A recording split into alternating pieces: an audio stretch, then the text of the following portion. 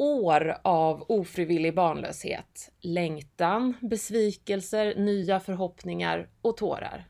Att slussas hit och dit inom vården utan att få rätt hjälp. Att inte veta vad som är fel. Att se alla andra runt omkring en lyckas och få barn. Vad gör det med en person? Vad gör det med ens drömmar? Och vad gör det med en som par? Du lyssnar till ett specialavsnitt av Gravid vecka för vecka med mig, Karin Bülow-Orje, där du ska få möta ett par som delar med sig av sin mycket speciella IVF-resa.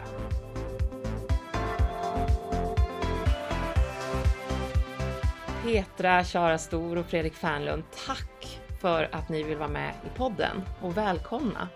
Tack, det känns jättespännande. Ja, jättekul att få vara här. Och nervöst. Ja, det om det är någon som är men nervösa behöver ni verkligen inte vara. Jag ska ta väl hand om er, jag lovar. Ja. Jag lovar. Nej men jag måste säga tack med en fas, för att det känns som att ni har verkligen en viktig och också så här oväntad liksom, historia att berätta. Ni har ju inte den här typiska IVF-resan. Om det finns en sån. Alla jag är ju tänkte fråga det, finns det en sån? Precis.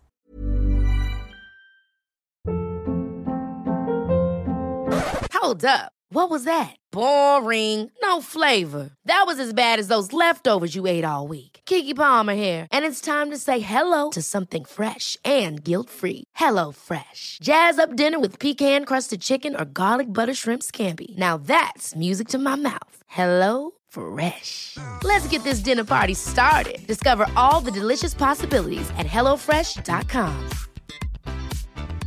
Many of us have those stubborn pounds that seem impossible to lose, no matter how good we eat or how hard we work out. My solution is PlushCare.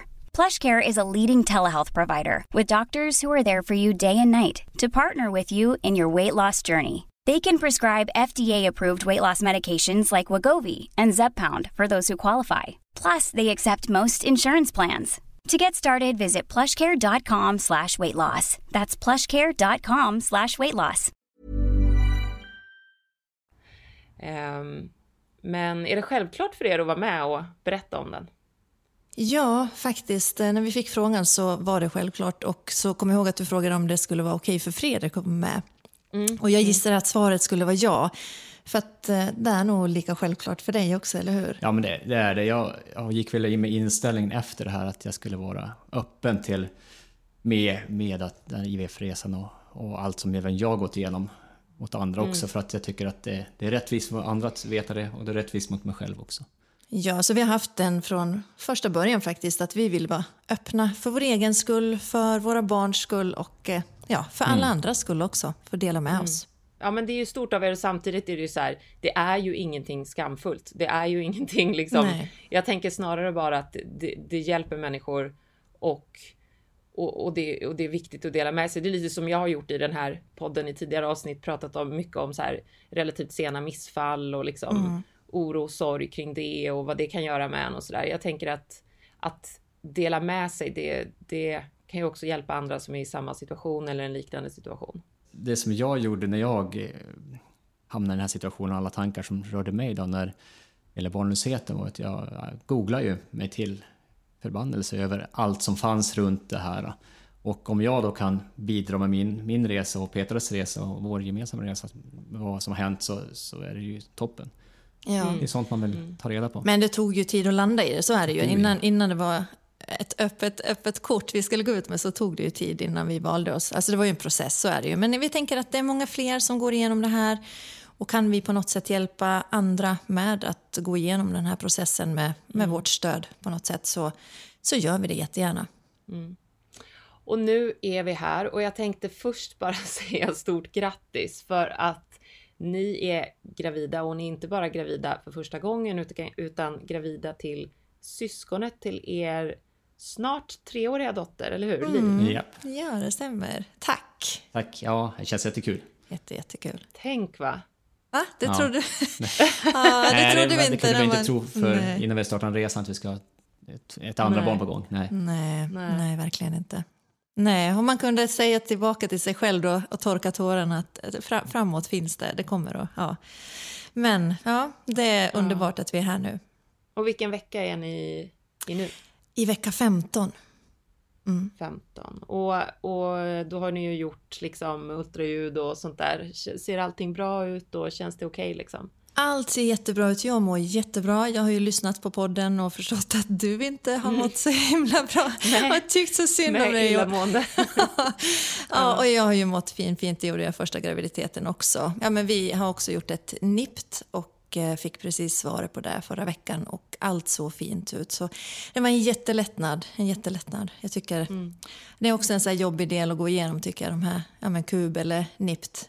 Att vänta på det här svaret och se vad det säger. Det var lite annorlunda den här gången med tanke på att jag inte var med in och kollade. Utan nu när det är coronasituationen. På grund av pandemin. Ja, då får man vara utanför, vilket kanske gjort lite känns att man inte är lika lätt att vara delaktig som kille i det hela. Men som tur är så finns det FaceTime, man kan streama saker och det finns videos och liknande som man får med sig. Så att det har gått, har fått ändå delaktigheten ändå, tycker jag. Jag tycker det som var kul med den senaste gången vi fick se filmen var ju att den hoppar ju. Det var väldigt livlig. Det kommer bli tufft när det väl går ut. Säg inte det. Nej, men jätteskönt. Jätteskönt att vi är här nu. Tvåbarnsföräldrar, blivande sådana. Men nu ska vi backa bandet. Vi tar alltså från början. Ni började försöka att få barn eller ha oskyddat samlag i slutet av 2012. Och jag vänder mig direkt till dig, Fredrik. Jag undrar, hade du en barnlängtan då? Eller hur gick dina tankar liksom, kring familj? Jo, men det kändes ju rätt med Petra att vi skulle ha barn. Så jag kände som att det var rätt förhållande, allting känns rätt så. Sen så kan jag tycka att jag själv var lite omogen 2012 i mitt eget sinne. Så jag tänkte väl att vi kör på det här. Det var ju lite mer Petra som var dragande i det hela. Men jag kände mig ändå liksom, men vi kör. Och jag slängde mig bara ut för det här och tänkte att det får... Jag vet inte riktigt vad som händer, men det får bli vad det blir, tänker jag, liksom i resan så att säga. Men du förstod liksom inte riktigt vidden av det, eller så här, ansvaret av att ha ett barn eller så? Jo, men gud ja. Jo, men det gjorde jag. Det har ju ändå kollegor och vänner som har barn, så man liksom förstår det där, men det går ju inte att förstå först man har barn. Nej, alltså för då var du nog mer mogen än vad jag var. Ja. För jag var så här, vi kör. Och sen så när barnet kom bara, herregud vad mycket jobb det var. Jag var inte riktigt, trots att jag har syskon och sådär som har barn, så var det liksom som en, jag hade nog inte insett vidden av dygnet runt liksom jobbet. Hade jag vetat hur tufft det var att få barn, så hade det varit liksom mindre lätt att bara säga, men nu slutar vi skydda oss, nu kör vi liksom, nu testar vi här typ. Men Fredrik, så här historiskt då, har du alltid sett dig själv som pappa, eller har liksom barngrejen varit någonting så men det blir en gång i framtiden, det hanterar vi då, eller så här, eller har det liksom funnits en känsla av att säga, men någon gång vill jag bli pappa? Jo, men den har alltid funnits. Det har ju varit en stor grej och liksom, det var som en viktig sak att det ska kännas rätt och allting, men alltid funnits en tanke att jag ska bli förälder, för det var ju en av anledningarna också. Det kom upp ganska tidigt, tror jag, i vårt förhållande, om vi vill ha barn eller inte. Jag tog upp den för att jag skulle ha väldigt svårt att tänka mig ge mig in i relationer där en partner säger att vi inte vill ha familj, just när jag var singel, att göra det. Det har varit situationer jag haft i tidigare relationer där den frågan kommer upp, och då har jag känt att men det här känns ju inte riktigt rätt då. Du har ju sagt till mig innan flera gånger att det ska vara så roligt att se en egen liten minimi. Pratar du om mycket? Ja, det kommer vi att komma till fram senare också. Jag vet inte, den där egoistiska tanken som jag mer och mer har funderat väldigt mycket på också. På senare tid, ja. Men där 2012 så var det ju ändå du då, Petra, som var liksom drivande då i ja, alltså men jag är ju några år äldre, och jag är ju jag men hur många år äldre? Nej, men 2 år. Det är inte så många. Nej, det är verkligen inte. Men jag har också alltid tänkt tanken att jag vill bli förälder, och sen har jag haft en ganska öppen syn, konstigt nog, alltså så här, och tänkt mycket, jag tycker det är häftigt med att det finns möjligheter att adoptera och allting som finns med. Jag har alltid haft en längtan och en dröm att få bli förälder. Men för mig var det väldigt viktigt att det var då med rätt partner, att det kändes rätt. Så att, och när vi träffades då då visste jag att det här känns rätt och jag skulle gärna se att vi får familj någon dag. Och då kände jag ju så att man hade ju läst och hört att ju äldre kvinnan blir desto svårare blir det. Och jag tänkte, det var ju inte så att jag drev, för vi gjorde ju väldigt mycket saker tillsammans och arbetade mycket kulturellt. Så vi hade ju väldigt mycket att göra, så att det var mer så här, händer det så händer det, och det blir när det blir. Men börjar vi nu så, man vet ju inte, det kan ju ta något år, kommer jag ihåg att jag sa. Ja, då tänkte jag, men då kör vi då. Ja. Så att vi satt ju inte och kollade någon ägglossning eller överhuvudtaget någonting, utan vi hade ju ett samliv där vi bara, så händer det. Och så hände det ju ingenting. Nej. Och då började tiden gå. När började ni liksom inse att något inte stämde? Ja, jag kollade faktiskt tillbaka i våra journaler för att få lite grepp om det här, för det har varit så himla lång resa. Men någonstans, alltså 2013, så började det ju ringa lite klockor. Och då började ju jag med egna ägglossningstest där 2014 någon gång i början. Det kommer jag ihåg att högen av dem är ju helt, men hur många man hade. Man köpte, man tog och man klockade, och jag började lära känna min kropp. Och jag insåg att jag är ganska punktlig, jag känner igen sekretet. Alltså jag satt och läste på mycket, för att jag älskar att läsa. Och sen händer det ingenting. Och då börjar ju tankarna komma att, men nu när vi har börjat tajma det här, då får vi väl ge det ett år. Eftersom jag vet nu att nu kollar vi på det här. Min känsla av det hela var ju att vi bara körde på som vanligt, så hände det ingenting. Sen reflekterade inte jag så mycket över det. Först du sa att det kanske borde ha hänt någonting nu liksom. Och då började du som sagt gå djupare in på det här. Ja. Sen blev det ju, jag tycker att det var en jobbig period, för det blev ju väldigt Terminator.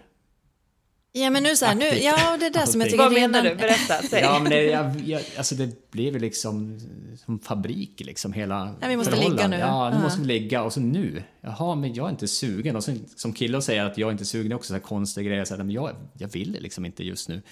Nej, men det måste vi göra nu, för nu är det 2 dagar som jag är riktigt fertil. Okej, ja. Jo, jag var inte alltid sugen heller. Nej. Men alltså, nej, men det var ju så konstigt. Man får låtsas typ. Ja, man låtsas, så ska man försöka samla liksom ihop när ingen egentligen riktigt är sugen. Så det var jättekonstigt. Nej, men då gick det ju ändå så här, då tog vi kontakt med vården. Men då var det också redan då, alltså innan vi fick komma in på en utredning. Och först började de ju med mig, för att då började de ju titta på ålder. Men jag måste bara säga det, för då låter det som att det ändå har gått lång tid. För jag menar, när du inte har, om man försöker aktivt i 1 år, då kan man ju kvalificera för hjälp.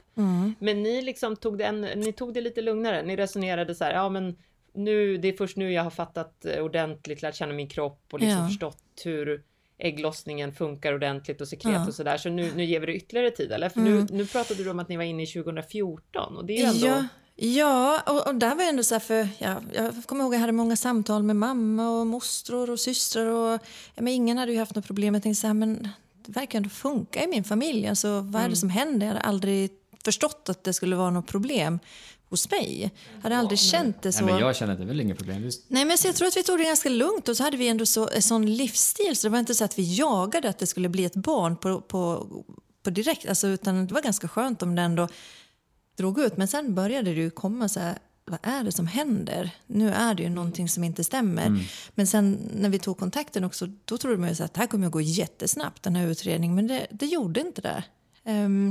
Så hade jag vetat nu i efterhand, så hade jag sökt hjälp tidigare. Så är det ju.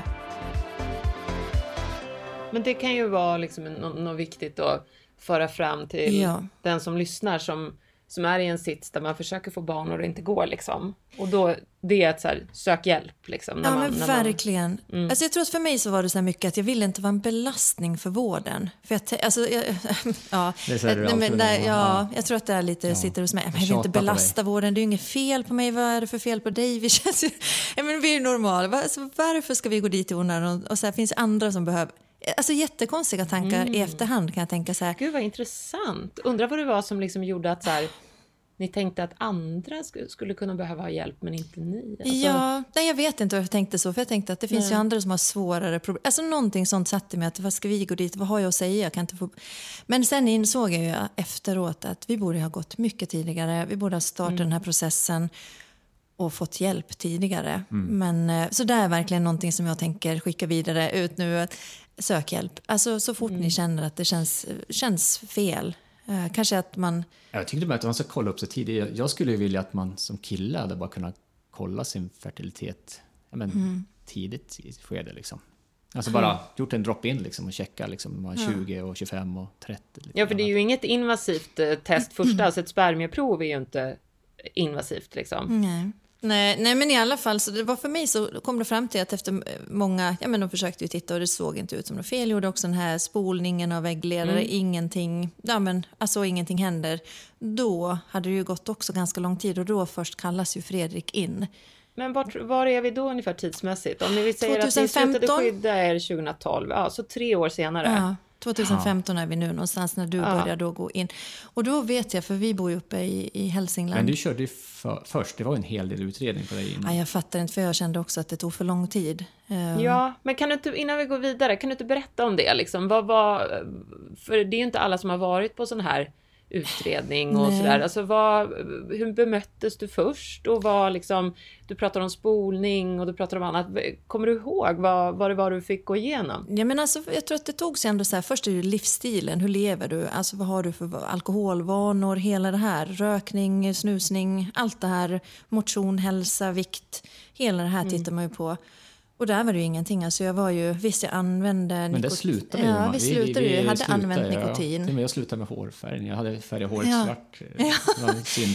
Så vi levde väldigt så här helt plötsligt bara så här. När man till och med slutar med hårfärg så är man seriös. Då är man liksom... Jag körde gulsåpa ett tag. Jag orkar inte. Men alltså verkligen. Så att, och där var det så här, check på den. Det är inget fel där. Alltså livsstilen, du är normalviktig. Du har en jag rider, cyklar, alltså, jag rör på mig jättemycket. Det är ingenting där. Sen ska man ju kolla så här, hur ser det ut? Jag tror att det gjordes något ultraljud för att kolla på så här, alltså äggstock, men alltihopa. Alltså hur ser det ut? Har vi en äggreserv? Det är ju också någonting som utreds. Ja, men den ser bra ut. Och jag hade ju knappt, alltså det är väl här det kommer in det svåra, äggreserv. Va? Alltså vad menar ni? Alltså vet du, man där börjar ju så här, jag är ju inte så påläst som jag trodde på ett sätt. Alltså, jag tycker det är ganska svåra begrepp när man går in dit. Och vad är en äggreserv då? Ja, exakt. Ja, men alltså du vet idag så tänker jag. Är det att man har omognade ägg som ska kunna liksom mogna år framöver? Ja, och där tyckte jag så här, en man alltså, har ju spermier som produceras hela tiden. Medan vi kvinnor alltså från första dag så är det ju utstakat hur många ägg har vi. Och det är de vi har för resten av, alltså under vår fertilitet. Hade ju ingen aning om. Jag tänkte ju så här också, så här, men vi har ju ägg. Men jag hade i alla fall en bra äggreserv. Det att det är ju ändå så här anlag till ägg som kan släppas och bildas. Så nu får ju barnmorskorna kanske komma in här och berätta det här, för jag har ju glömt lite om den här äggreserven. Men i alla fall kompletteringsfrågor nästa avsnitt. Men det var i alla fall, det såg bra ut. Det hade väldigt fin, äggblås. Och så gick man dit också någon gång, har jag för mig på inför ägglossning för att se att det släpps ägg och så. Så att det var, och sen gjordes ju en spolning och och jag tror att spolning det är ju av äggledarna. Ja, precis. Där ägget då där spermien ska åka upp i och där ägget ska transporteras ner till livmodern. Ja, precis. För att det inte ska vara trångt där och det ska vara inte igenkloggat. Exakt, och det ska vara så här förbereda vägen då. Och jag kommer ihåg också, för i den här perioden så kände jag mig väldigt utsatt på ett sätt. För jag var så här, du gick ju till jobbet som vanligt och bara var så här, men det är ju, vi trodde väl båda att det var hos mig. Det jag var helt övertygad. Men det är ju statistiskt sett så är det väl aldrig med kvinna, ålder, alltså vi hade ingen koll. Så att du var ju så här helt bara, gick till jobbet som vanligt och bara så här, vi är väl snart klara med din utredning ungefär. För jag hade ju förberett mig, det blev väl någon special insättning i ditt ägg och så får vi föra typ den hedliga.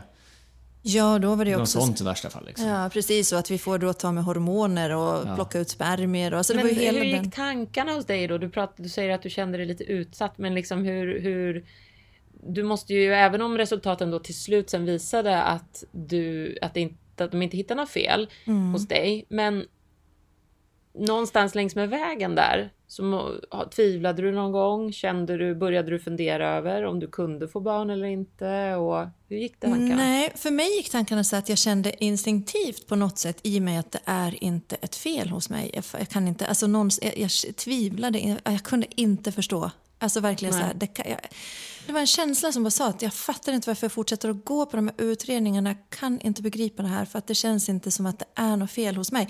Men sen var det inte så att, utan då tänkte jag så här, tanken kanske slog mig någon gång med Fredrik, han kanske har långsamma simmar. Vi vet ju ingenting, men varför börjar inte de kalla in honom nu redan? För det tog ett ganska långt tag tycker jag innan, och sen kommer det ju så här som man inte vill ha som en stressad, för då börjar ju stressen bygga upp. Men sommarsemester och nu har ju alla det stängt och klinik, alltså så här, det fanns en läkare för manlig fertilitet, för då blev ju du kallad till slut. Ja, precis. Det var en i Hudik då som... Alltså en specialist, det var också så här, kändes jättefuttigt. 64 år gammal tror jag också, vilket var lite jobbigt också, för han gick i pension mitt i hela den här också, vilket ställde till det. Jaha, nej men gud. Det tappade lite det var ju också. Ja. väldigt otur då. Ja, det var måste också. man ju säga. Ja. När du kallades då, Fredrik, vad tänkte du då? Då visste ni att det inte var något... alltså ibland kan det ju vara fel utan att man hittar ett fel, men man hade i alla fall inte hittat något fel hos Petra. Vad tänkte du när du blev kallad? Jag tänkte väl det kanske... Jag tänkte fortfarande inte något fel på mig. Alltså, jag har ingen alls tanke att det kan vara något fel på mig alls. Jag vet ju att jag får sädesvätska liksom. Det liksom ska det väl funka, tänker jag liksom.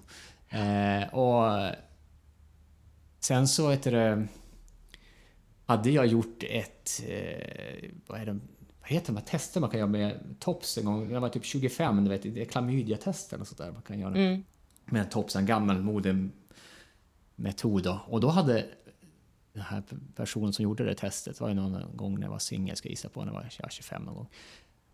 Då sa han så här, men kolla här i mikroskopet ska du få se, här får du se en spermier, det var jättemånga liksom. Och då fick jag se i mikroskop.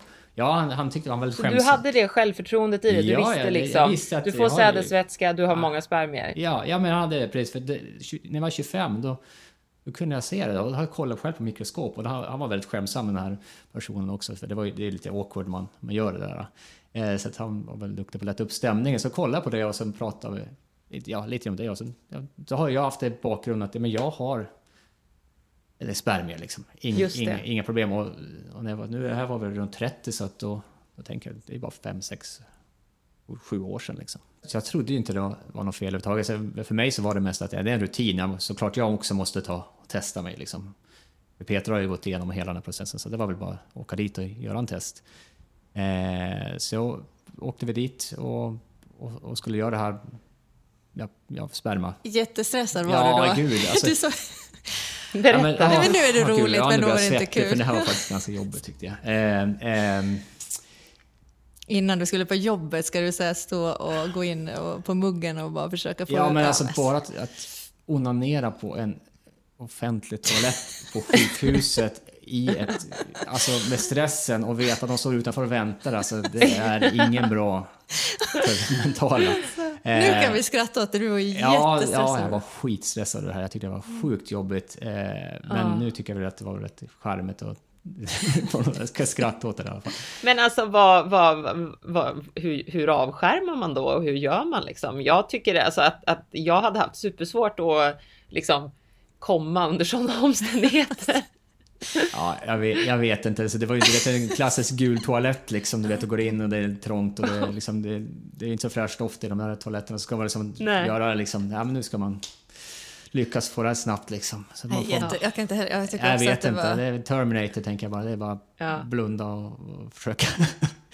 Nej, det var lurigt faktiskt. Och sen så tyckte man, och jag menar, vi skrattar åt det, men jag tror liksom att många män som tvingas gå igenom det där och lämna spermaprov, att det är en jobbig del av det. Vi pratade lite som så här, vi skrattade lite åt det förut och sa så här, ja, det är väl som Magnus Uggla, så här, 4 sekunder och det är inte invasivt och det är inte så här, men jag menar det är ju en jobbig grej. Det är jätteför jag kommer ju ihåg, du får ju berätta sen med, men du gjorde ju flera, och en gång så var det så här, för att vi bodde ju 30 minuter utanför sjukhuset. Då skulle du ju göra hemma. Ja, jag bad väl lite kanske smidigare för att göra det hemma. Ja, men då var du jättestressad för du är ju sämst på morgonen och kommer dig upp och så jag bara, nu måste du gå in och alltså bara köra det här testet. Du bara, för helvete, bara sluta stressa mig. Men du måste ju iväg nu, gå in och runka nu. Du vet, så här, det var lite så. Ja, men alltså du vet, och så här, i bilen och så måste du köra fort då för att de inte ska hinna bli för... Alltså du vet ju inte. Nej, men locket flög åt alla håll. Alltså du var så stressad. Men ska du först ska du vakna, så ska du gå in på toaletten och ska du träffa den här lilla koppen då. Och så ska du hälla över den i en liten behållare och så ska du skruva igen. Du måste skaka det alltså. Ja, och så ska du ju då få en tillräcklig mängd sperma också. Det får inte vara för lite heller. Men då har man något mått man ska gå på. Då. Så man tänker, shit, kan man lyckas få den här mängden? Tänker man, det är inte som någon porrfilm där det är 14 liter sperma liksom, utan det är en mindre mängd liksom. Så att sen ska du stoppa den där under armhålan för det ska vara kroppstemperatur för det ska hålla sig, och så ska du köra relativt fort ändå till det får inte ta för lång tid när du fraktar. Annars kan det gå sönder eller sluta Ja, men alltså det får inte bli kallt. Alltså du måste hålla det, så får det inte gå för lång tid. Och du är ju inte så stressdålig, och så tänkte jag alltid. Nej. Vet, alltså snuten kommer och du sitter med spermarör under armen. Nej, men du vet, alltså idag kan jag kört för fort. Dråpligt idag. Den klarar vi faktiskt. Nej, men sen var det ju, tycker jag var lite konstigt att man gick in på dit bort, för jag fick en gång den frågan, vad gör du här? Det här är ju liksom gynekologavdelningen, för det är dit du går. I alla fall jag gjorde det. Ja, men jag ska här och lämna spermaprov. Det var liksom inte naturligt att jag skulle vara där. Det kände jag lite... Ja, du fick till och med en fråga från någon av personalen. Ja, precis.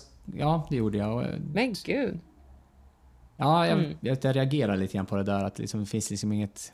Det är inte naturligt för mig att gå till gynekologavdelningen. Det finns liksom inte som att säga att det här är en fertilitetsavdelning, utan det är ju väldigt typiskt gynekologavdelning. För kvinnor. Ja, men du var dit ganska många gånger och sen blev det också så här uppehåll. Men till slut så kommer det ju faktiskt, vi pratade om det innan, för jag kommer aldrig att glömma, för som sagt, du hade gått till jobbet vanligt och jag var hemma, för jag har jobbat med eget företag så länge så att jag jobbade ju hemifrån. Och så kommer jag ihåg att du ringde bara mig och sa så här, nu kommer jag hem, och lät jätteupprörd. Och sen en halvtimme senare var du hemma och så bara slänger du dig på soffan och bara storgrinar och är helt alltså i panik.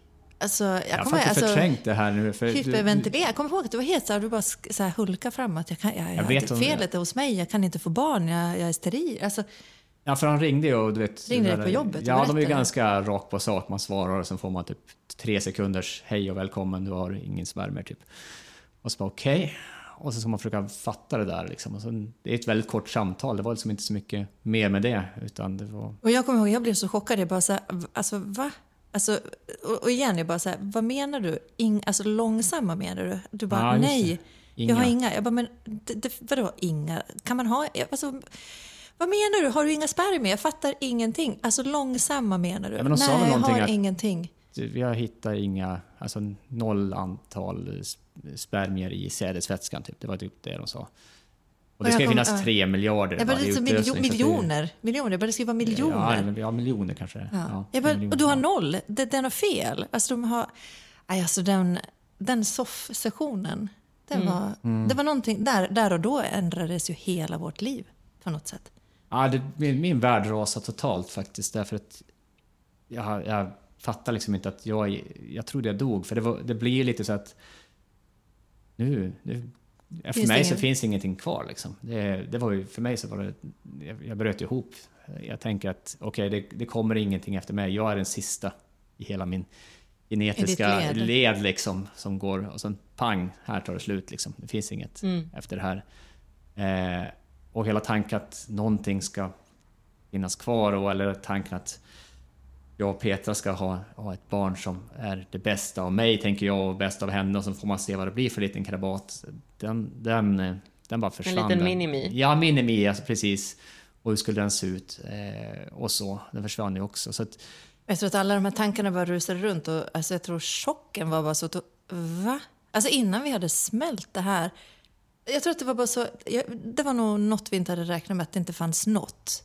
Alltså ingenting. Jag hade inte ens hört om det. Jag ska vara helt ärlig. Jag hade aldrig hört om att det skulle finnas noll. När du sa det till mig, vadå 0? 0 kan du väl inte ha? Några måste jag ha, sa du ju. Ja.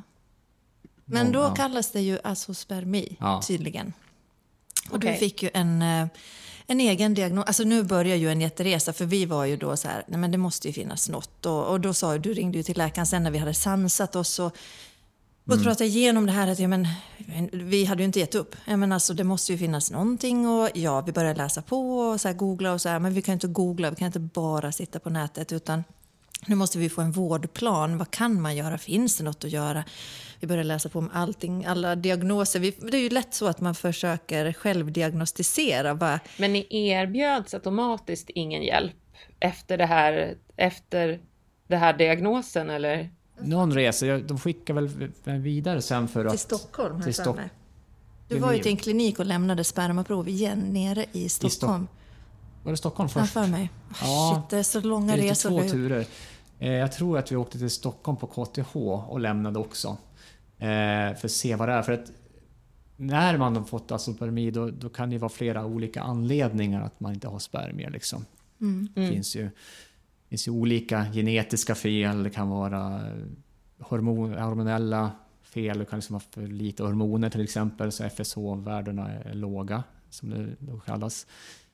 Då får man ju utreda och kolla liksom hormonvärden först då, för att se vad man ligger inom spektrat med hormonnivåerna. Är det för låg då kan man behandla med viss hormoner och få igång spermierna och sånt där. Men det kan också bli tvärtom, att man dödar allting också. Det är väldigt speciellt det där. Och sen så vi gjorde väl en massa utredningar på vad var det hälsocentralen bara? Varje utredning visar ju 0 spermier.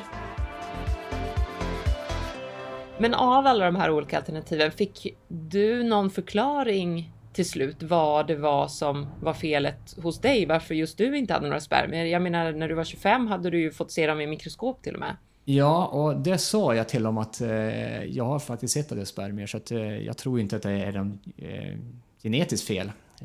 För då borde det vara från när jag föddes. Så jag tror inte på att det kommer vara det. Utan de gjorde ju massor med tester i början. Det var liksom inget direkt svar med en gång vad det är för någonting, utan man gjorde liksom utredde, är det hormonella fel, är det genetikfel eller massa saker. Och sen så efter ett tag så kom man fram, och det tog ganska lång tid det här kallas Sertoli cell only syndrome, och det är 2% av de som är infertila då, män då, som får den här diagnosen. Och den finns det uppdelad i 2 olika delar kan man säga. Det ena är då att det beror på genfel då, att det är något fel på Y-kromosomen. Och det andra är då att det är då någonting de inte vet vad det beror på. Idiopathic står det på engelska liksom. Man vet inte, okänd orsak är den andra delen, och vilket är typ, som jag förstår 80% har okänd orsak då. Annars kan det vara ett genfel då, eller att det blir mutation då på vägen då. Man kan ju få muterad gen senare i livet också, som kan muteras på Y-kromosomerna så att det blir något fel. Och det är 2 celler som behövs för att skapa en spermie så att säga i sädesvätskan, och det ena är en Sertoli-cell då, och det andra är en Leydig, tror jag den heter, Leydig-cell. Det är någon han heter Hans Leydig från Tyskland, någon professor de döpte den där andra cellen från, som de hittade på 1840-talet tror jag, om jag inte minns fel. Och jag har bara den här Leydig-cellen, jag har inte den här. Nej, jag har bara Sertoli-cellen så att säga. Inte den här Leydig-cellen då. Tänk vad du kan idag. Ja, men du vet, man går igenom det här googlingens vägar, och det roliga är det finns inte så mycket på det här. Det forskas lite för lite på just det Sertoli cell syndrom. Och manlig infertilitet skulle behöva mer folk som utreder de delarna. Det har märkts väldigt mycket när vi gick igenom den här processen, att det är få som har koll på det faktiskt. Men det finns en klinik i Göteborg som kan göra vidare utredningar. Och det man då gör när man kommer hit och kommer fram till den här felet som jag hade då, det är att det man kan då göra, det är att göra en biopsi som heter TSE. Där man gör det, man sticker egentligen en nål in i testikeln och tar ett prov från in i testikeln. Det är som om man skulle göra en genomskärning av en testikel, så är det massor med tuber där, små hål kan man säga, där sperma bildas helt enkelt då. Och de tar då en liten köttbit kan man väl säga därifrån för att se om det finns något i de här tuberna, en spermier där inne, man letar då. Och för sen kanske kunna göra en IVF-befruktning på sidan om då. Och det andra... då när du åkte ner till Göteborg och gjorde det här, hade liksom du fortfarande en förhoppning om att de skulle kunna hitta någon gömd spermie där inne? Ja, det har jag. Jag har sen läst hur på statistiskt sett senare sett att det är en ganska liten chans, men det är 30% chans att hitta någonting. Men då tänkte jag, men det är såklart liksom, jag är alltid positivt lagd till det här, så att med vetenskap och allting, så jag ser det lite mer som en utmaning, så att jag tänkte... Jo, men för i samband med det, för du ville ju gå till vägs ände med att hitta, och det förstår jag hade full respekt för det, självklart. Och i den vevan så då behövs det ju göras en IVF om de hittar spermier. Så då började jag med min resa med hormoner. Så då började ju behandlingen på mig samtidigt för att vi då skulle få göra en IVF om de skulle hitta spermier. Så då började ju min hormonresa. Du började hela hormonresan precis parallellt. Ja, precis. Och där tyckte jag, så då gjordes ju det för att göra ett äggplock. Men då undrar jag bara, varför, var det för att få tillräckligt många ägg? För jag tänker, du hade ju ägg som producerades varje månad. Var det bara för att öka antalet då? För att kunna öka chanserna vid IVF? För att göra ett äggplock. Det var det som var målet då. För att då skulle jag ner och göra ett äggplock. Och av de äggen så skulle det då ses hur många fick de ut och hur många kunde de då befrukta. För ju fler ägg som fås ut, desto fler kan de då befrukta med förhoppningsvis de få som vi kunde hitta, som vi hade förhoppning om att vi skulle kunna hitta. Men när ni åkte ner till Göteborg, kändes det som det här är vår chans? Det här, eller kändes det som en chans på riktigt? Ni trodde att det här skulle gå? Ja, vi trodde att, vi var ganska, så jag kände mig väldigt positiv faktiskt. För vi körde ju först biopsi. Det finns ju nästa version som är lite MTC kallas det är nästa version. Men första vi åkte var faktiskt till Uppsala. Nej, men du ser Karin, vi kommer inte ens ihåg. Jag var på väldigt många sen, men jag sen åkte till Uppsala och gjorde själva biopsin. Och då hittade vi ingenting. Och det var ju lite av en chock igen. Jag tycker det var skittufft. Men då fanns det den sista saken man fick höra då, att det man gör då är ju man kan liksom leta ännu mer i testikeln i de här så kallade tuberna. Och då måste man göra en operation. Och då, för att göra det ganska visuellt förklarande, är det att man delar testikeln liksom som en plommon kan man väl säga. Man skär i den och sen delar man upp det och sen letar man i testikeln. Ungefär som biopsi, fast man letar då med mikroskop och ser om man kan hitta någonting i testikeln. Och det är ju en speciell upplevelse kan jag säga. Det är något som många killar, när man nämner det så vill de väl typ kräkas flera gånger om när man säger det här. Men det var också lite så här, för jag kommer ihåg väldigt många män var ju så här, för du har ju varit så öppen med det och berättat att, för vi var ju öppna med att vi hade problem att få barn. Bland vänner och familj och släkt och så. Ja, om det var någon som frågade. För vi mådde ju så dåligt och då är det så här, men vi måste ju berätta varför vi är så, vi vill inte ha de här frågorna, varför är inte barn på gång snart?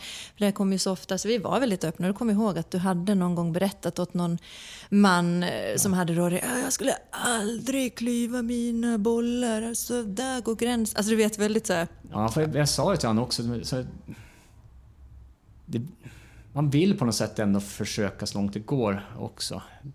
Jag ville veta att jag ändå gjort allt jag kunde göra för att sen ta ett nytt för att kunna få ett biologiskt barn. Men också bara för att veta att nu har jag gjort det, och då skulle det vara lättare för mig att ta nästa beslut om vi inte skulle gå den biologiska vägen. Det var ju prat om adoption och det var prat om familjehem och vi har pratat om massor med olika alternativ, och det tyckte jag var ganska tufft i början. Nu har jag en helt annan syn på det hela, men just då så var det tufft.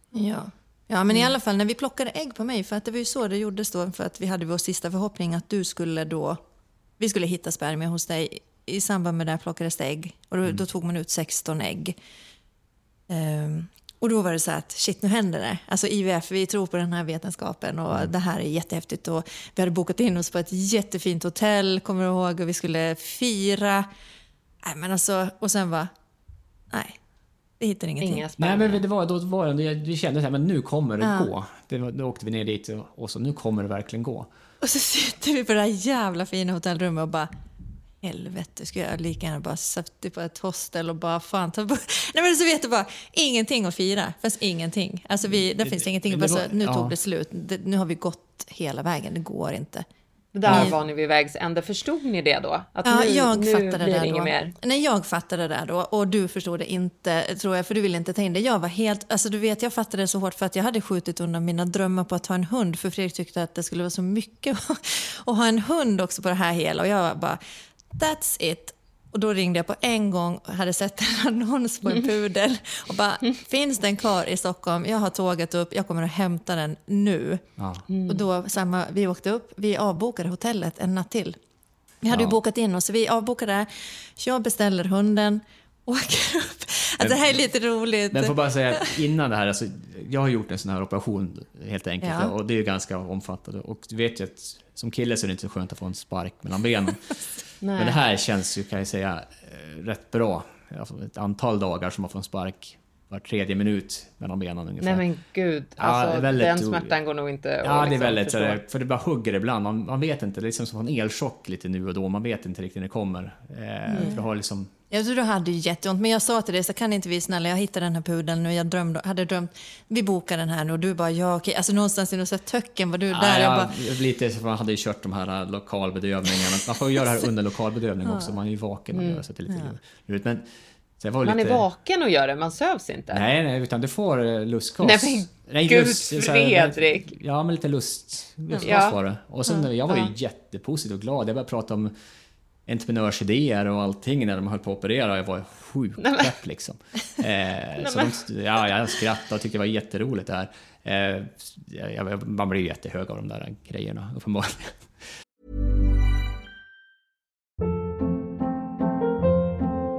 Hold up. What was that? Boring. No flavor. That was as bad as those leftovers you ate all week. Keke Palmer here, and it's time to say hello to something fresh and guilt-free. Hello Fresh. Jazz up dinner with pecan-crusted chicken or garlic butter shrimp scampi. Now that's music to my mouth. Hello Fresh. Let's get this dinner party started. Discover all the delicious possibilities at hellofresh.com. There's never been a faster or easier way to start your weight loss journey than with PlushCare. PlushCare accepts most insurance plans and gives you online access to board-certified physicians who can prescribe FDA-approved weight loss medications like Wegovy and Zepbound for those who qualify.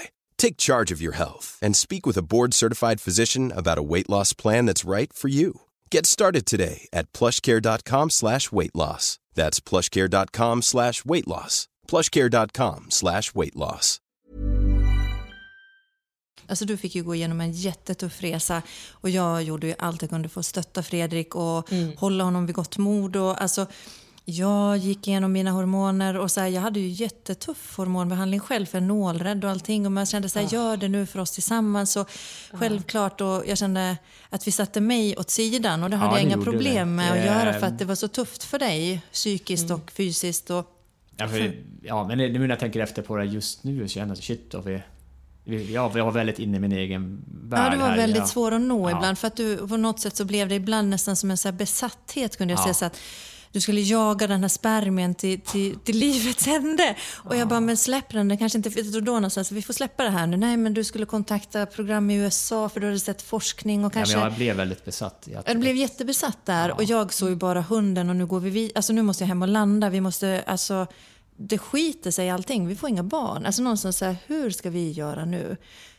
Men jag orkar inte tänka på det mer än att på något sätt så blev det för mig så här, nu behöver vi den här hunden. Alltså jag kände verkligen det. Det låter sjukt idag, men han blev ändå för oss en tröst. Inte som kunde ersätta, men det blev en bearbetning. Vi hämtade hunden, du sprang handikappad på T-centralen med din sargade pung. Alltså det var så sjukt, men du vet. Ja, jag sprang väldigt kul här, så som en apa lite grann, en bredbent. Hemskt. Jag skulle själv hämta hunden, jag hade en timme på mig. Och så här, jag bara, sätt dig och vänta här på perrongen. Du skulle inte göra det, du skulle med. Jag bara, men kom med då, du springer där. Men alltså det var så bizarrt, och idag tänker jag så här, ja, det är ju också ett minne jag aldrig glömmer. Fredrik springer och jag har en hundvalp i, och vi åker upp på hans... Ja. Men nu kom jag faktiskt på en annan sak vid T-centralen. Innan vi kom hit, då tog vi sprutor. Du skulle ha hormonsprutor. Ja. Och då var det så att du måste ta dem på vissa intervall då för de här äggen ska... Ja, men släppa. Och Fredrik fick ju hjälpa mig med de här sprutorna. Ja, du är spruträdd, väldigt spruträdd. Så att du hjälpte mig. Och det är också en sån här stress i det hela som kan skratta åt idag. Vi skulle gå in på en toalett och Fredrik får för sig för det var kö. Jag bara, nu går vi in och Fredrik får för sig att folk kommer att tro att vi ska gå in och ha sex. Jag bara, men vad fan alltså. Så... Ja, eller ta droger, tänker jag. Ja, men precis. Ja, men det var det som hände när jag kom in där och sen sätter du där och... Men du är så stressad så du fipplar och bryter av den här nålen. Nålen i nej, armen. nej. Jag kan inte hålla balansen för jag var så stressad. Så för den att folk ligger i min utanför. mage så här, jag bara, men vad håller du på med? Alltså så här het, du vet, vi blir Nej, men skämtar du, bröt nålen nålen av nålspetsen i så att den... Nej, in inte. I dig? Den sitter ju ut på magen. Alltså jag bara, vad fan har du gjort min värsta mardröm? Nu sitter jag här med en nål avbruten. Alltså vad håller du på med? Du vet så här. Och jag är jättestressad var jag också. För det var folk utanför och köar och jag kände mig som en sprutnarkoman. Och sen började du leva om och skrek och allting. Shit, det här är så Ja, men alltså, jag pallar inte det. Men nu skrattar jag åt det då. Det här är ju jättebisarrt. Men då var det ju så här, alltså vad fan är det som händer? Nej, men nu åker vi alltså upp med det här tåget och sen kommer det ju det här som händer, den här bearbetningsprocessen. För då ska vi ju gå igenom att Fredrik är steril. Det finns ingen chans att vi kommer att få ett barn tillsammans på det sättet som vi trodde. Den är borta. Och där kommer ju dina frågor nu att ändras till en riktning. Hur ska du kunna älska ett barn som inte är ditt biologiskt? Det var en stor del av din... Kunde du älska det så mycket som du skulle ha gjort ditt egna biologiska barn? Där hamnade vi då. Jag tror jag var lite ilsk efteråt. För jag hade hållit på... Vi har hållit på, det är inte bara någon månad här, det är ett år. Man får ju driva hela den här processen som ett eget projekt. Vi hoppade ju mellan flera kliniker och vi hamnade utanför någon system. Men det blev ju sen när vi tog beslut, kom klinikfrågan. Det var mycket saker som man var irriterad över. Liksom, för man först skulle vi landa i att vi skulle ta ett beslut nu då. Vad gör vi nu? Ska vi adoptera? Vi är inte gifta. Då kommer det att ta en väldigt lång process för du måste vara gift för att få adoptera och det är vi inte och då är det så här 5 års väntetid. Från vissa länder då? Ja, nej men då kände vi så här, och jag kände så här, jag hade alltid haft en längtan ändå efter barn och att få bära barn, för då tyckte ju du så här att vi kanske inte ska ha något barn, och då kände jag mig så här, vi hamnade i en väldigt djup svacka här, för då tyckte jag att du berövade mig på min chans att ändå få bära ett barn när vi började prata om då donator. Hela den vändan, och då kom vi in på det här att hur kan du älska ett barn och tänk om du inte gör det, och ska jag gå omkring gravid där med magen som växer med ett barn som inte är biologiskt ditt, och jag kände mig... Ja, men vi hamnade i många så här raka diskussioner. Ja, men det är din enda chans att få ett barn. Du kan inte få det med någon annan kvinna heller. Antingen är det så, vi går nu den här vägen och jag är övertygad om att det här barnet kommer då älska som om det vore ett eget. Men... Och det gör jag ju mer. Alltså, det som är före den här resan och efter resan som mig som person är 2 olika personer. Det är, som jag tänkte då är absolut inte någonting som jag tänker idag. Det vill jag bara säga. Nej, men precis. Men där och då, jag tänker att det är en intressant liksom... Det är en intressant avvägning var ni hamnade och hur ni då drog lite åt olika håll och hur ni hanterar det här olika också, för att du visste att du var fertil och Petra och du Fredrik visste att du var infertil och hur man liksom hanterar det när man ska ta nästa steg. Jag tycker det är spännande, när kom samtal om donator upp? När kom det alternativet upp? Vi står och plockar bär, alltså jag har ju så tydliga minnen. Så vi står ute vid bärbuskarna och jag hade alltid sett hur barnen, jag såg barn, flera, skulle stå och plocka bär med oss. Och så kom jag ihåg att du kom ut och jag bara så här, alltså, adoption är ju ufrån. Du har alltid drömt om ett fint bröllop. Då går vi till magistraten nu och gifter oss på en gång och så gör vi så här kliniskt och kallt alltihopa. Nej, men det vill du inte. Då sa jag direkt så här, allt som jag har gjort nu har ju varit som en fabrik. Jag vill liksom, har inte någonting som är lite känsla på, för det har inte varit så mycket känsla i den här att försöka få barnprocessen alls. Nej. Så då valde vi någonstans och då pratade vi så här, och då pratade jag vet att vi sa ganska öppet att ska vi fortsätta vara tillsammans så måste vi ta ett beslut nu, för jag har en barnlängtan och jag vill inte se att vi inte får barn på något sätt, utan vi pratade också om fosterfamilj och det tyckte du också var svårt, utan du ville ju ändå se att vi skulle få vara en familj och kanske att vi skulle vara ett fosterhem senare, men då någonstans så landade du i att även om vi går skilda vägar så det är ju mig du älskar, vi älskar varandra, varför ska inte vi vara tillsammans och göra den här resan ihop och älska det här barnet som vi vet att vi kommer att göra. Så att vi försökte då kom vi fram till att vi ska göra men det du sa till mig i alla fall var ju också att om vi tar en donatorsperma och gör den här IVF:en så blir det ju väldigt likt som ett vanligt. Vi kommer med förlossning och du kommer med barn liksom, med från början. Liksom. Det enda som är skillnaden är att vi sa det är fröet är inte ditt frö utan det är någon annan som vi inte vet vem det är. Det är det enda som skiljer liksom rent upplevelsemässigt. Om man säger... Vad tänkte du när Petra föreslog det här då, Fredrik? Att hon brukar ha rätt i slutändan på det mesta som hon ska ha. Att jag kanske är lite löjlig i vissa tankar och sånt där. För mycket var ju väldigt egoistiska tankar. Det handlar ju mycket om mig och min egen alltså se mig själv på något sätt. Jag vet inte vad man höjer upp sig själv till någon gudanivå nästan. Där. Ja, men det är mycket bara så att då skulle det inte vara en pojke, ville du inte ha, för då skulle du se så mycket av donatorn, trodde du. Så att det var också en sån stress på, det var mycket tankar. Ja, men sen började vi fråga, okej, nu är vi här då, som en donatorn då, så börjar man fundera på vad är det egentligen och vilken kan det vara? Det får inte vara en ful donator, börjar jag tänka liksom. Intressen ska vara så här och där. Ja, ska vara liknande mig i så fall, liksom, var lite... gillar samma saker. Och det kommer jag ihåg, för innan vi har gått in, nu måste jag bara berätta, innan vi gick in då i den här processen som är jättelång också. Men då var ju så här, din önskelista, jag tror att nästan du satt och skrev så här, ja, men jag gillar det här. Alltså nästan som att du trodde att man kunde sitta och så här, önska jättemycket egenskaper hos en donator. Så att den skulle bli så lik dig som möjligt. Så här, ja, men jag gillar det här och jag nördar ju på det här. Och jag kommer ihåg, det var för mig... Sen blev det nästan andra hållet och jag tänkte, jag kan börja... liksom nästan så att jag kunde välja, man kanske kan hitta någon sån här supersmart, eller bara liksom gå in på den där tanken och bara se om man kanske kan engineera. Ja, men det var intressant, alltså på något sätt så kommer jag ihåg också, för då går vi vidare, nu har vi valt spåret och då men ni gjorde det, ni enades, ni valde det här, ni bestämde er liksom. Att ni skulle fortsätta som par och ni ska bli gravida med hjälp av en donator. Ja, och nu tänker vi så här, nu har vi kommit fram till ett beslut, nu har vi gjort så många jävla utredningar här, nu måste ju det här gå fort. Och det gjorde det ju inte. Alltså nu börjar ju då nästa.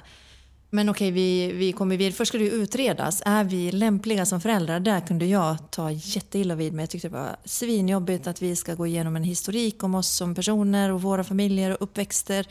Just och jag tänkte så här, vem annan som ska bli gravid gör det förutom vi som blir gravid på ett one night stand på krogen. Ja. Liksom. Jag var skitförbannad. Jag kommer ihåg att jag tog där med dem också. Så här, fan, vi har suttit här nu i en och en halv timme och pratat om oss. Vi har inget körkort för att bli föräldrar, men vi tror att vi kommer bli jättefina föräldrar. Kan det bara räcka? Jag tror vi tog det lite som en förolämpning. Vi har hållit på i flera år faktiskt och vill bli föräldrar. Så ska man gå dit och ska göra någon sån här psykologtest. Då. Så tänker man, vad fan ska jag göra det här för? Det är väl nog... Men det är ju rätt intressant. Då har ju samhället under flera år aktivt lagt ner jättemycket pengar på er för att ni ska få bli föräldrar. Och sen när ni vill ha en extern donator, då ska det ifrågasättas om ni... Då börjar man liksom i andra änden. Ja, jättekonstigt. Och ska kolla om ni ens är lämpliga att bli föräldrar. Trots att man har satsat jättemycket skattemedel på att ni ska få bli det. Ja, det är helt omvänt jättekonstigt. Faktiskt. Men det tänker jag också som en så här... jag tyckte det var jobbigt att sitta där. Jag blev förbannad och bara kände mig så här kränkt att jag ska behöva bli intervjuad. Men det är en process, det är så de har det. Och det är ju bra att förbereda sig på om man ska gå den här resan. Och sen så blev vi ju godkända. Vi fick någon sån här grön klubb. Typ så här, nu får ni... Ja, precis. Men jag måste bara säga, vi gjorde ju inte det här. Vi funderar ju också på egna donatorer. Ja, men så här, för det tog så långt. Nu började det ta lång tid. För då får vi så här godkänt och sen är det så här, ja, men det finns väldigt få donatorer i Sverige. Vi bara, nej. Och resan dit är jättelång. Vi bara, va? Nej, men jag orkar 24 inte. 24 stycken tror jag det var. Nej, men jättefå. Du vet, så här superfå. Alltså... Jag bara, tänkte jag till mig själv, men inte har ju jag suttit och donerat några ägg. Inte har jag tänkt på det heller. Så varför ska jag kunna anta att det finns jättemånga donatorer? Nej, men och klart det inte finns. Jag läste nu under pandemin så är spermiebristen jättestor. Nej, men alltså och jag tänker så mycket på dem nu som sitter i samma process i just pandemi. Ja. Nej, men och så då var det så här, jaha. Och då kommer vi ju vidare till den här utredningen att vi ska gå på ett samtal med att då försöka leta en donator. Alltså vi får ju inte vara med, men de vill ju intervjua då. Och där kommer jag ihåg att jag satt med så här tårar i ögonen för att det var så, på något sätt var det så... Nej, men jag såg dig beskriva för henne just hela din önskelista, vad du hoppades på för.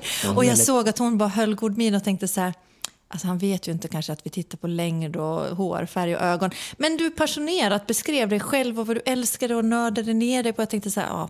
Men det blir något jag bara känner att jag har så stor förståelse för det. Absolut. Alltså den här känslan av att så här, nu kan inte jag... mina liksom gener bestämmer det här längre. Nu har jag den här önskelistan och nu får ni banne mig leverera det här. Ja, lite så kände jag nog. Men också, jag tror att du satt i, alltså och du vet när man ser på en person att hon bara, men hon sitter och lyssnar för hon hade samma stora förståelse. Hon var jättefin och jag tänkte så här, det var sorgligt på något sätt. Det var väldigt vemodigt och så var det fint samtidigt. Och så tänkte jag, det kommer ju aldrig att ske. Det finns ju ingen sån önskelista. De kommer ju ta det var verkligen som att hålla ett sånt här stort tal vet, som man ska hålla på för jättemånga. Det kändes som att man var nervös och allting säga fel så kanske jag får något helt galet tänkte jag liksom. Men det var det liksom ett accepterande liksom, nederlag. Alltså det var på något sätt att det här är det här. This is it. Ja, men till slut så får vi ju då att då börjar de ju leta en donator och så går det ju, då får vi bara vänta och vänta och vänta. Och till slut så säger de att nu har vi hittat då en matchande donator och då fick vi ju genom landstinget så fick vi ju de här försöken för att jag var ju under 40. Så då får man ju 3 IVF eller så får man ju då byta ut dem mot insemination. Och då tyckte ju de att det var ingen fel så här problem på mig att det borde ju, för de vill ju gärna göra insemination, det är ju billigare än att göra IVF. Ja. Så då fick vi den rekommendationen och problemet som jag kände... 2 inseminationer mot en IVF eller något sånt där? Ja, precis. Det är så du får byta ut det. Då blev vi rekommenderade till en klinik då i Falun och vi skulle åka ner dit till kliniken och då började ju hela den här processen igen med hormoner och allting för att förbereda oss då för det här inseminationen. Och problemet är ju då att jag hade ju en sån ägglossning att den skedde alltid på en helg. Och de har ju stängt på helger, lördag, söndag. Så det blev ju alltid antingen på en fredag eller på jag kommer ihåg varje gång jag kom ner så sa jag så här första gången jag bara, det känns inget bra. Jag vet, alltså det bara känns inget bra.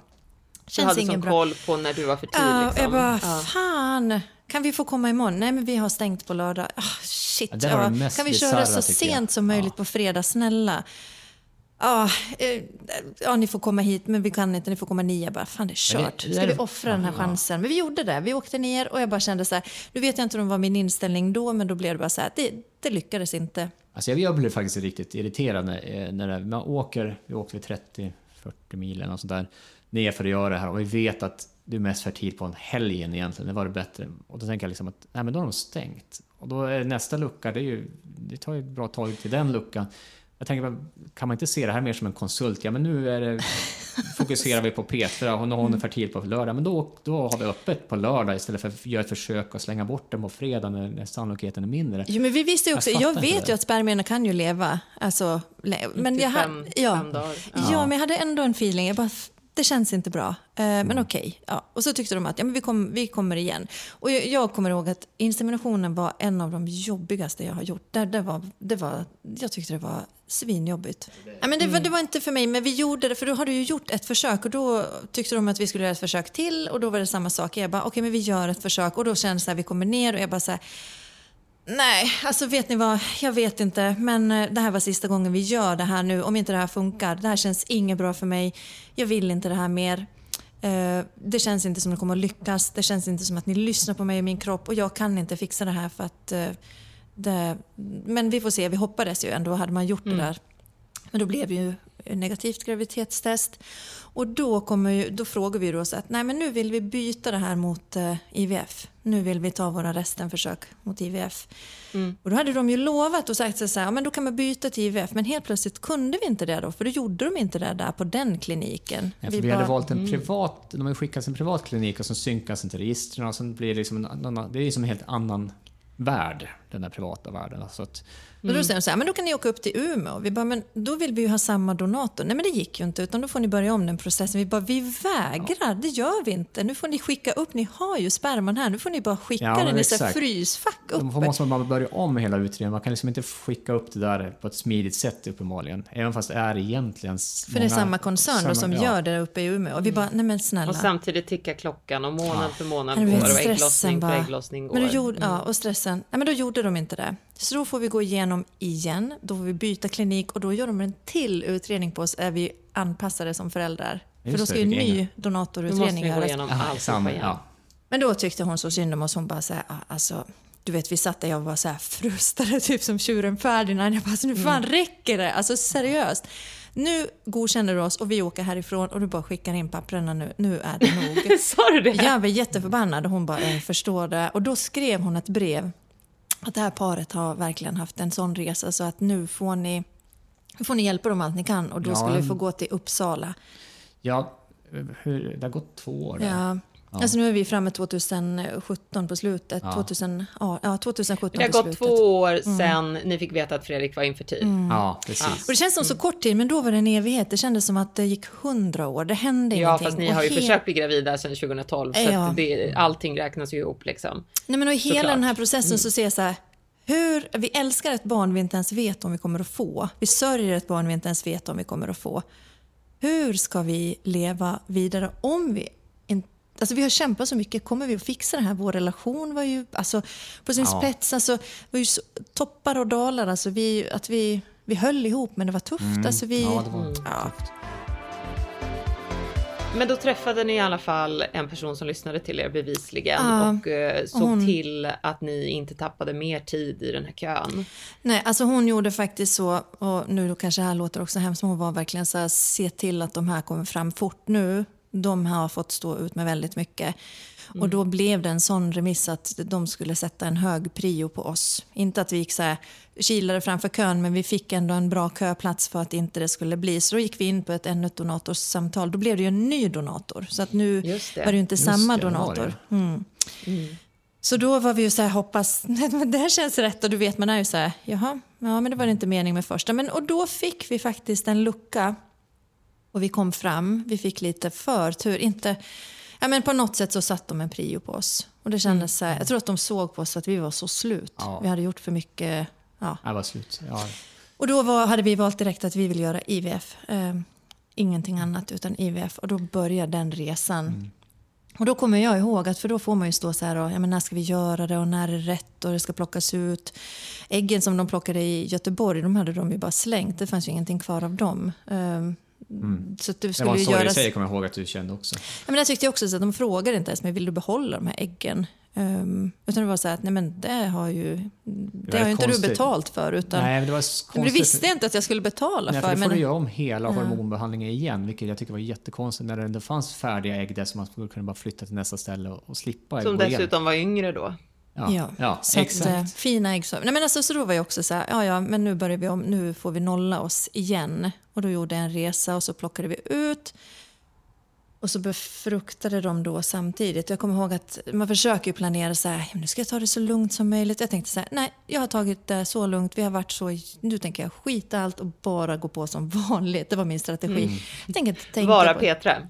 Ja, det var min strategi. Jag tänker bara vara det. Så jag kommer ihåg att jag höll en utbildning. Och sen hade jag sagt till syrran så här att du får hoppa in och hålla den här utbildningen en dag. För att jag ska först ner på äggplock och så ska vi sen ner och så kommer de att befrukta och så ska de stoppa i det. Så att täck upp för mig du, så bara åker jag ner och så kommer jag upp igen. Och så här, först var jag jättemorfin och då kunde jag inte jobba den dagen. Men sen på torsdagen när de gjorde då fick de till en 3 dagars embryo som då befruktades, alltså som stoppades in och IVF gjordes och det lyckades på första.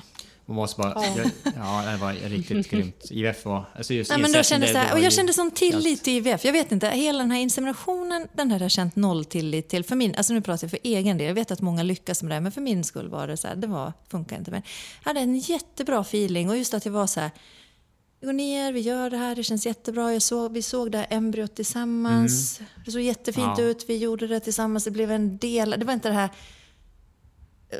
konstiga upplevelsen. Nej, det var mycket finare upplevelse. Det var jättefint och vi satt där och det var fint, vi delade. Och så kände vi så här, nu är vi tillsammans, vi ser det här embryot. Och så åkte vi upp och så kände vi så här, att nu får vi bara vänta. Och på din födelsedag, den 29 januari, så fick vi då besked att vi var gravida. Ja, det var en riktig present, det var helt galet. Och Fredrik, hur kände du då? Ja, men då hade jag liksom bearbetat mycket av de här grejerna, så att jag hade liksom satt mig in i ett annat mindset, så det kändes jätteskönt. Det gjorde det. Och sen när magen började växa och så var det liksom inte, då fanns inte det här tankarna kvar längre, kan jag tycka. Då var det liksom vårt på något sätt. Men då kanske du hade kanske tvingats bearbeta det på ett annat sätt och hade liksom, du sa ju att det under många år det var väldigt mycket fokus på dig och dina tankar och dina känslor. Att du kanske liksom hade hunnit längre då. Och Jag tror det. Och för Petras del, när hon blev gravid, hon hade liksom satt dig så mycket i fokus. Ja. Och då kom alla hennes känslor liksom och tankar och var tvungen att bearbeta hur det skulle vara att bära ett barn som genetiskt då inte var både ditt och hennes liksom. Ja. Men ut kom Liv. Ja. Vår älskade Liv. Ja, er älskade Liv. Och jag menar, jag vänder mig till dig Fredrik för att du ställde den här frågan tidigare där om man kan liksom älska ett barn lika mycket fast det inte är biologiskt. Och jag vet ju redan svaret på den frågan för att jag vet ju hur mycket ni älskar Liv. Men jag vill ändå ställa den. Kan man det? Kan man älska ett barn lika mycket fast det inte är ens biologiska barn? Jo, men det är det. Verkligen, det går liksom inte. Jag kan inte säga det. Frågan är, alltså, en förälder, är man en pappa? Det är en liksom bra fråga. Alltså, pappa är man. Det har inte att göra något med genetiken så att säga, utan det är ju connectionen man får med barnet liksom. Det är någon annan sak det där, så att det här fröet, så det är väldigt, väldigt liten tanke nu och så. Och det enda som man kan tänka nu, tänker jag, det är hur ska man kanske förklara det här på ett bra sätt också för Liv, så man fokuserar lite mer på Liv också, genom att kommer det här vara en fråga för henne? Det är ingen fråga för mig längre, men kommer det vara en fråga för henne i ett senare skede? Det är mer där frågan ligger i dagsläget. För mig så är det inte stötta henne i hennes tankar, och det är ju därför vi är så öppna. Vi vill ju att hon ska veta att vi har kämpat för att hon är så önskad och älskad redan innan hon ens fanns. Som alla barn är ju såklart, men alltså, vi har verkligen kämpat för henne och vi ska stötta i henne i alla frågor hon har. Vi vill ha den här öppna resan tillsammans med henne. Och det är därför också, nu är hon så pass hon fyller ju 3, men vi pratar ändå, vi har köpt böcker som finns och så pratar ändå om det, och vi skriver en bok tillsammans. Jag skriver den nu mest och du är med som supporter här, och vi skriver en bok till med stjärnbarnen som vi kallar dem. Barn som har kommit till med hjälp av donator. Ja, vi tyckte väl att det inte fanns så mycket böcker som de var ganska kliniska, och det var väl det vi var mest less på i den här resan, att det var en väldigt, väldigt klinisk resa. Jag kände, ska man behöva förklara den här kliniska resan för ett barn också? Ska man inte förklara egentligen den äventyr eller den utmaningen som man gick igenom? Det är ju mer av en känslomässig utmaning man går igenom, att kanske förklara hur älskad och behövd hon är. För jag känner mig som mer som en pappa än jag skulle kanske bara råka jag petar på smällen efter ett glas vin, eller på att säga. Nej, men alltså, en sån här resa man gör, alltså, då har man förtjänat en pappamedalj liksom. Det är inget snack om saken. Nej, men sörjer du den genetiska biten ibland, eller är det inte ens en fråga längre? Nej, alltså jag tänkte jag skulle göra en check igen på liksom någon spermakoll nu innan vi ska försöka nummer 2, bara för att se om det ska vara något, men uppenbarligen så var inte det så viktigt, för jag gjorde aldrig det liksom. Vad intressant. Du valde bort det frivilligt liksom, och det är ju en stor förändring från hela den här långa liksom vägsänderesan ni gjorde för att hitta spermier tidigare liksom. Ja, men för Liv så hon fick ju namnet på grund av det här Liv, på grund av det. Men hon känns så jäkla bra, så att det känns, få en till av henne vill jag ju verkligen få. Jag vet ju inte vad jag ska få, om jag ska få någon med min sperma, men här vet jag får en skitbra tjej. Jag verkligen vill ha ett syskon som är liknande, och sen också för att hon också ska få något gemensamt också liksom, ett helsyskon liksom, och precis, för det är samma donator. Och samma äggplock och allting som jag har gjort nu. Ja, så att vi hade i frysen, och tinade vi upp och så gjorde vi ett försök till nu, och det lyckades också på första. Så det känns också så här, jag tror inte vi hade orkat just nu gå igenom några jättetunga processer, så att någonstans så blev det. Så att so far so good. Nu är det vecka 15. So good. Ja. Man vet ju inte. 15 plus 0, det är fantastiskt. Ja. Om ni skulle göra om den här resan, så förstår jag ju, i början där så pratade ni om att söka hjälp tidigare hade varit en sak. Fredrik, skulle du resonera annorlunda om det är någon som lyssnar nu som där det handlar om just manlig infertilitet. Vad skulle du ha för råd till dem eller tankar till dem? Ja, det är vanligare än vad man tror. För jag kommer ihåg när jag satt också där på kliniken att det satt andra killar och väntade på att göra de här kolla sin spermie. Alltså det var ju kö 5-6 pers efter mig också och i olika åldrar.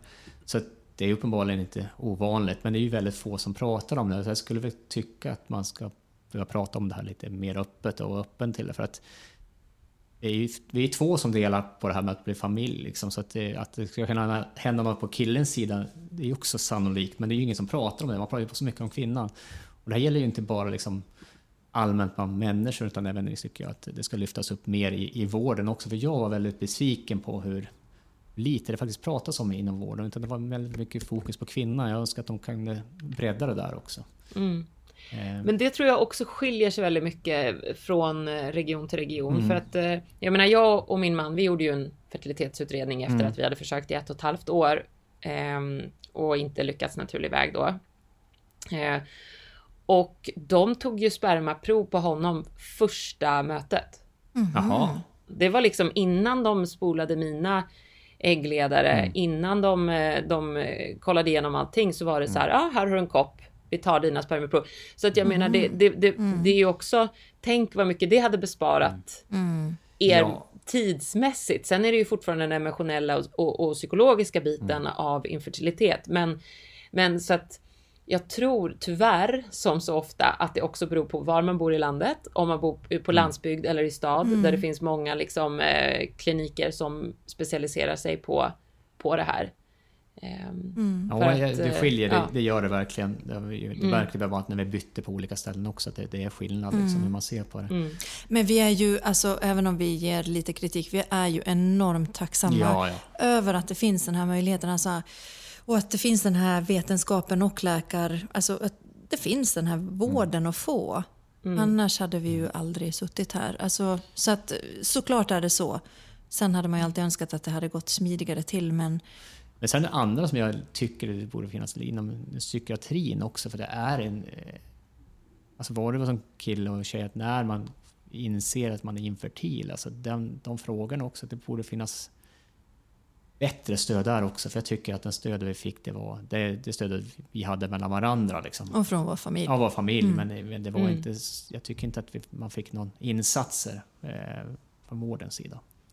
Och då hoppas man ju att det här som ni har berättat om idag, det här avsnittet, kan vara en sån liksom någorlunda av ett stöd och ett hjälp för någon som går igenom en liknande situation.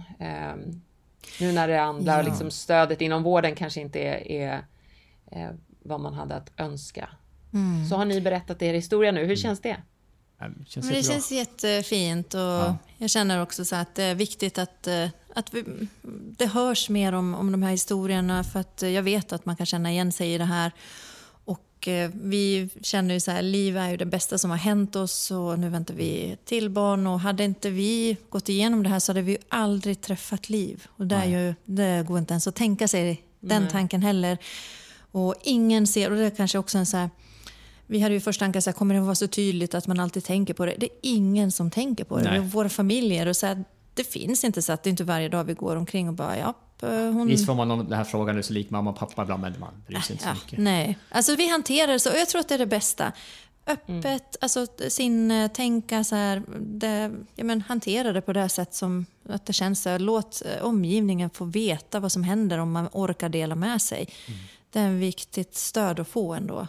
Det enda jag skulle vilja säga till de killarna är att de ska försöka prata med någon, alltså, även bland killar emellan. Det är synd, för jag tycker att vi träffade ändå ett par som hade liknande situation också. Där killen hade svårt att prata om det här.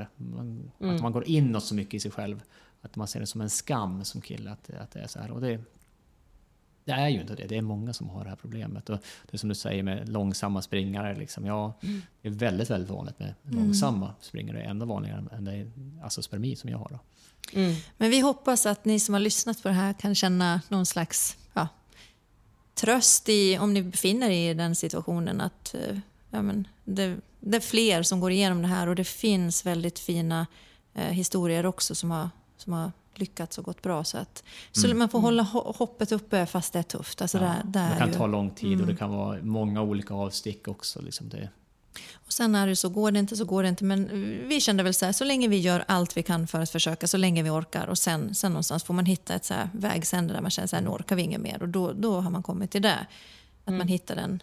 Alltså hade inte det här gått ändå, då hade vi säkert bara tänkt om igen då. Då är det väl adoption eller någonting annat. Jag tror att om man har gått igen sån här resa så långt, jag tror att man kan tänka lite tänka andra banor i alla fall. Om det skulle behövas. Sen tror jag det är så här viktigt. Jag tror att det öppnar så mycket för oss. Istället för arvsmassa pratar vi om kärleksmassa. Vi pratar om så här, kärleksband istället för blodsband. Det är nya så här häftiga upplevelser också som vi har kommit fram till. Wow, häftigt. För stor är inte kärleken. Alltså, wow, verkligen. Petra och Fredrik, tack så jättemycket för att ni var med här och berättade om era erfarenheter. Tack själv. Tack ska du ha. Jättekul att vara här. Det var det. Nästa vecka är Anna Falkenström och Sofie Gustafsson tillbaka precis som vanligt. Och då ska vi fortsätta och följa min gravidresa och se vad som händer i kroppen. Och fortsätt gärna att skicka in era frågor till oss på sociala medier och glöm inte att prenumerera på podden. Producent för dagens avsnitt var Alma Shapiro och gästade oss gjorde alltså Petra Kärastor och Fredrik Fernlund och jag heter Karin Bülow Orje.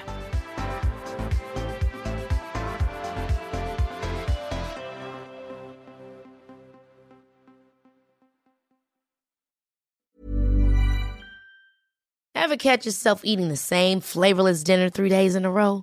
Dreaming of something better? Well, HelloFresh is your guilt-free dream come true, baby. It's me, Keke Palmer. Let's wake up those taste buds with hot, juicy pecan-crusted chicken or garlic butter shrimp scampi. Hello Fresh. Stop dreaming of all the delicious possibilities and dig in at HelloFresh.com. Let's get this dinner party started. Imagine the softest sheets you've ever felt. Now imagine them getting even softer over time. That's what you'll feel with Boll & Branch's organic cotton sheets. In a recent customer survey, 96% replied that Boll & Branch sheets get softer with every wash. Start getting your best night's sleep in these sheets that get softer and softer for years to come. Try their sheets with a 30-night guarantee. Plus, get 15% off your first order at bollandbranch.com. Code BUTTERY. Exclusions apply. See site for details.